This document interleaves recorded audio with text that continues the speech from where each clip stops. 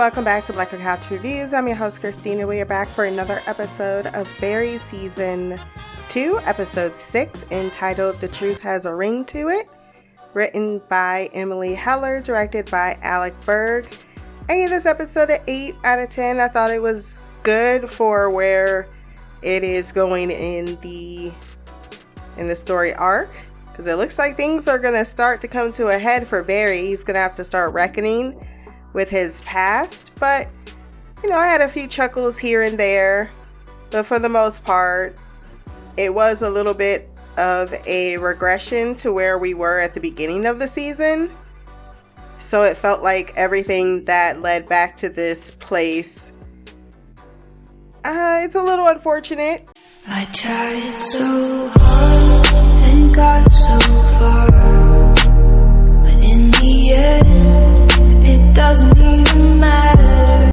Before we jump into the review, wherever you're listening to this podcast, Podbean, Stitcher, Apple Podcasts, Spotify, go down to the rating section, drop some stars, leave a review. My social media will be there as well. Remember to like, share, and subscribe. And if you want to send feedback on Barry or any other show that I do, blackercouch@gmail.com. So at a news conference, Ronnie and Loach's deaths are considered a domestic dispute, not a part of official police business. They put up the side-by-side comparison of who Loach's wife left whom for, and he's like, you get it. Yeah, I get it.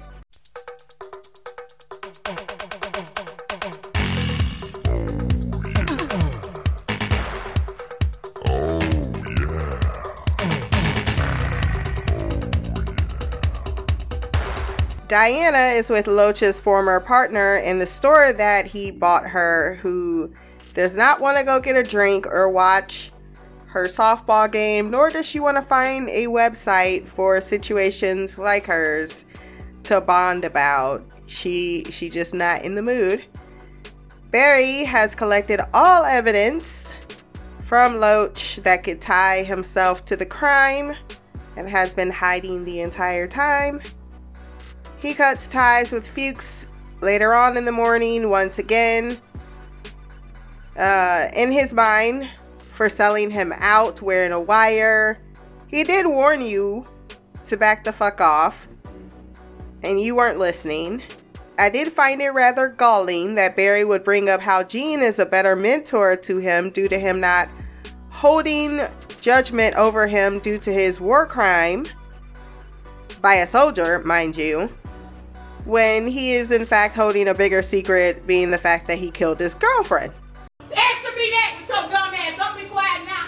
And as much as Fuchs is a piece of garbage, con man that definitely exploits Barry, he did build a business that employs men like him. He knows what he is at his core, who also killed out of self-interest and preservation. He don't even mention Chris. Like, he's decided that is just, like, when he even talks about the worst things he's done, it's straight back to Janice. Like, Chris was not even a variable in that equation. Barry snaps at the idiot that he doesn't have shit without him, and he won't have any value to Hank, whose heroin he wants to get in on. He tells him, you don't know me. And I found that rather, I don't know. For all that Fuchs is who he is, I think he has a good idea of who Barry is, which is why he's been able to manipulate him up until this point. Just because you have other desires outside of this, you have to go back to that initial crime. Like, what was it about you seeing that man, looking him dead in the eye, knowing he was not the enemy, and deciding to take your rage out on them anyway? That bespeaks of a thing that has everything to do with Barry and not to do with Fuchs. And I had wanted this show to start exploring that avenue, maybe because I'm itching for more of that than just the same particular back and forth that we've got, which has been enjoyable, don't get me wrong. But Yeah, I want to know a little bit more about Barry's psyche, because Fuchs makes a really great line, which is everyone is the hero in their own story. And you are creating a story much in the way that Sally was gonna lie and tell her story to make her seem more the hero. He's already doing so. And I'm wondering, is there going to be a mental fracture going on there? Like a psychic split where Barry is deluding himself purposely, or maybe unconsciously or consciously. I don't know, because there's a line that Jean says later on in the episode that gives me an indication that he is soaking this in and making conscious moves to disassociate himself from his own responsibilities, particularly when it comes to murdering and, you know, being the person that he is. And we've only seen him do so much, right? The whole killing bad people bit, we didn't see any of that, but we know the 3 marks that he's had thus far, for the most part, haven't been horrible people other than the Chechens. While doing laundry, and mind you, he signed up to kill someone for the Chechens, which is the whole reason why they reacted like anyone else would if you are paying someone to do a job and then they decide that they're going to fuck off and not do it in the manner that you had signed them up to do. Of course, there was a comedy of errors, but you get my gist. While doing laundry, Hank learns that the Burmese are moving out back to the monastery for a upcoming heroin shipment in 2 days, and it's time to set the best trained as they'll ever be Chechens loose, with Hank sticking to his commitment to not involve Barry, though he does want him to be a part of it, even says as much. But you have that juxtaposition between Fuchs, who refuses to let him be, versus Hank, who's like, you know what? We're going to throw you a little party. We're going to give you a dance in the desert. Here's a pen that says the debt is clear.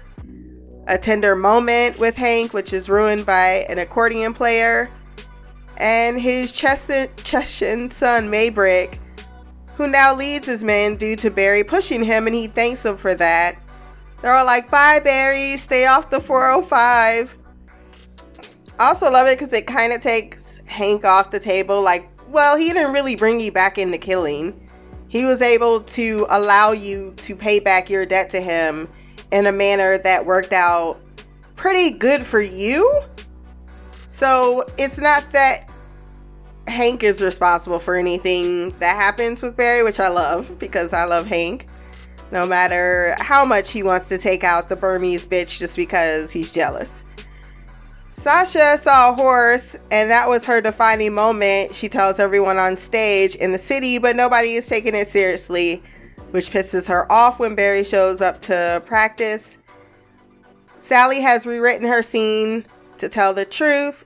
She admits to going to see Sam and that she didn't stand up to him, and that maybe she was caught up in the cycle of her own reasonings. And while it definitely shocks everyone when they do their read-through, Barry tells her to commit to the truth and he will work on being the best Sam to her Sally, even though she's a little skeptical of that.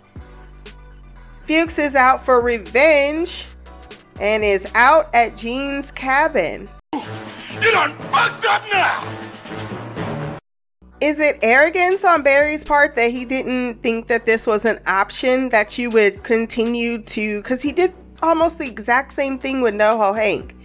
He just dismissed him, said you're an idiot, and looked down on him, and then just completely forgot that these people have the capacity to ruin everything that he says that he wants on the correct side of, like, you can't just flip a coin and become a good person or live life and that's it. Like, that's one of the key things in movies nowadays. You have those that get away with it, but in a just world, even in fiction, you do rather, no matter how bad your bad guy is, either they die doing something redemptive or they die being a bad guy. They don't get to have the redemption or moralistic arc They are who they are. They might also just be a villain and get away with it, but they're never not seen as a villain. I think with Barry, he really wants to take that moniker off of himself, but it simply doesn't work like that. You have to atone. And that's my whole thing about redemption and atonement. It's like the redemption is always given, but the atonement, it's rather skipped. So I'm not sure why he thought that Fuchs would not find a way to destroy. And he's also, in season 1, he came up into that Natalie's and he said, hey, we do what we do. If you don't want this fucked up and you really want to have this, fine, that's cool, but don't treat me like I'm a fool. Jean puts the idea in Barry's head that acting isn't the same as portraying the person or doing the evil things that you are being or acting out. One is a horrible person and the other is not. So tap into the worst thing that you ever did, which is a toss-up now between Moss and what happened at Korengal. Sally hones her script while Fuchs screams from fear at night in the wilderness. I'm not sure if I'm supposed to laugh because he was going and then he fell down. I'm like, I don't like this whole thing, and he had the army fatigues on. I didn't care for that scene, those scenes at all. They could have just shown him at the cabin and then him finding the car, and I would have been fine. The dress rehearsal, once again, always has me laughing with the background characters because they're reenacting the twin situation with Natalie where her other one died in the wound. Why would God allow this to happen, Jermaine? I don't know. I want to break free. I think my most laugh out loud moments were from the background scenes. The one in the beginning where he was like, yeah, I get it. And that, I don't know, had me dying. Barry is able to tap into Moss's murder, including where he shot her. Which, it's really sad to see. For the scene with Sally, which makes her happy, of course, because Barry acting good inspires her own talent. There's a codependency there, maybe. Lindsay, her agent, shows up and is impressed by what she is working on, wants to bring her in to the other guys because they can market this. Natalie tries to get herself an introduction, but not really. Fuchs finds Moss's car, which I'm sure has her dead body in it. At the restaurant La Luna's, Jean orders the chicken a la king and finally has the courage to remove the glass that he has for Janice. Has it taken away, but lurking in the shadows at this moment is Fuchs. I'm about to end this man's whole career. I do wonder if he's going to use this information to just fuck with Jean, or is he actually going to tell him that Barry did it? Has he really crossed that much of a line between them? Because we thought that they were totally on the outs before, but all it took was one conversation, particularly Barry softening for Fuchs to back off. But this is also a pattern for Fuchs. He went to the head Chechen before after he took the money and he tried to have him killed. He tried to turn on him as soon as he could. He said he did it for us. But in a way, I mean, you two are connected. You would love to disassociate yourself from this man, but it's too late now. It is way too late now. But I also know that there's another season and another one after that. So clearly he's not just going to be in jail. So something's got to give. Something's got to happen where this ticking time bomb of a truth, how is that going to, like, are they just going to find her body, but maybe it doesn't become known that Barry killed her? That's gotta be, or it could be turned on Fuchs. And Barry ends up setting up Fuchs for the murder. That would solve a lot of his problems. Oh yeah, the last scene. NoHo Hank got sold out by Kazam. Got sold out by fucking Kazam. He did not like being cursed out.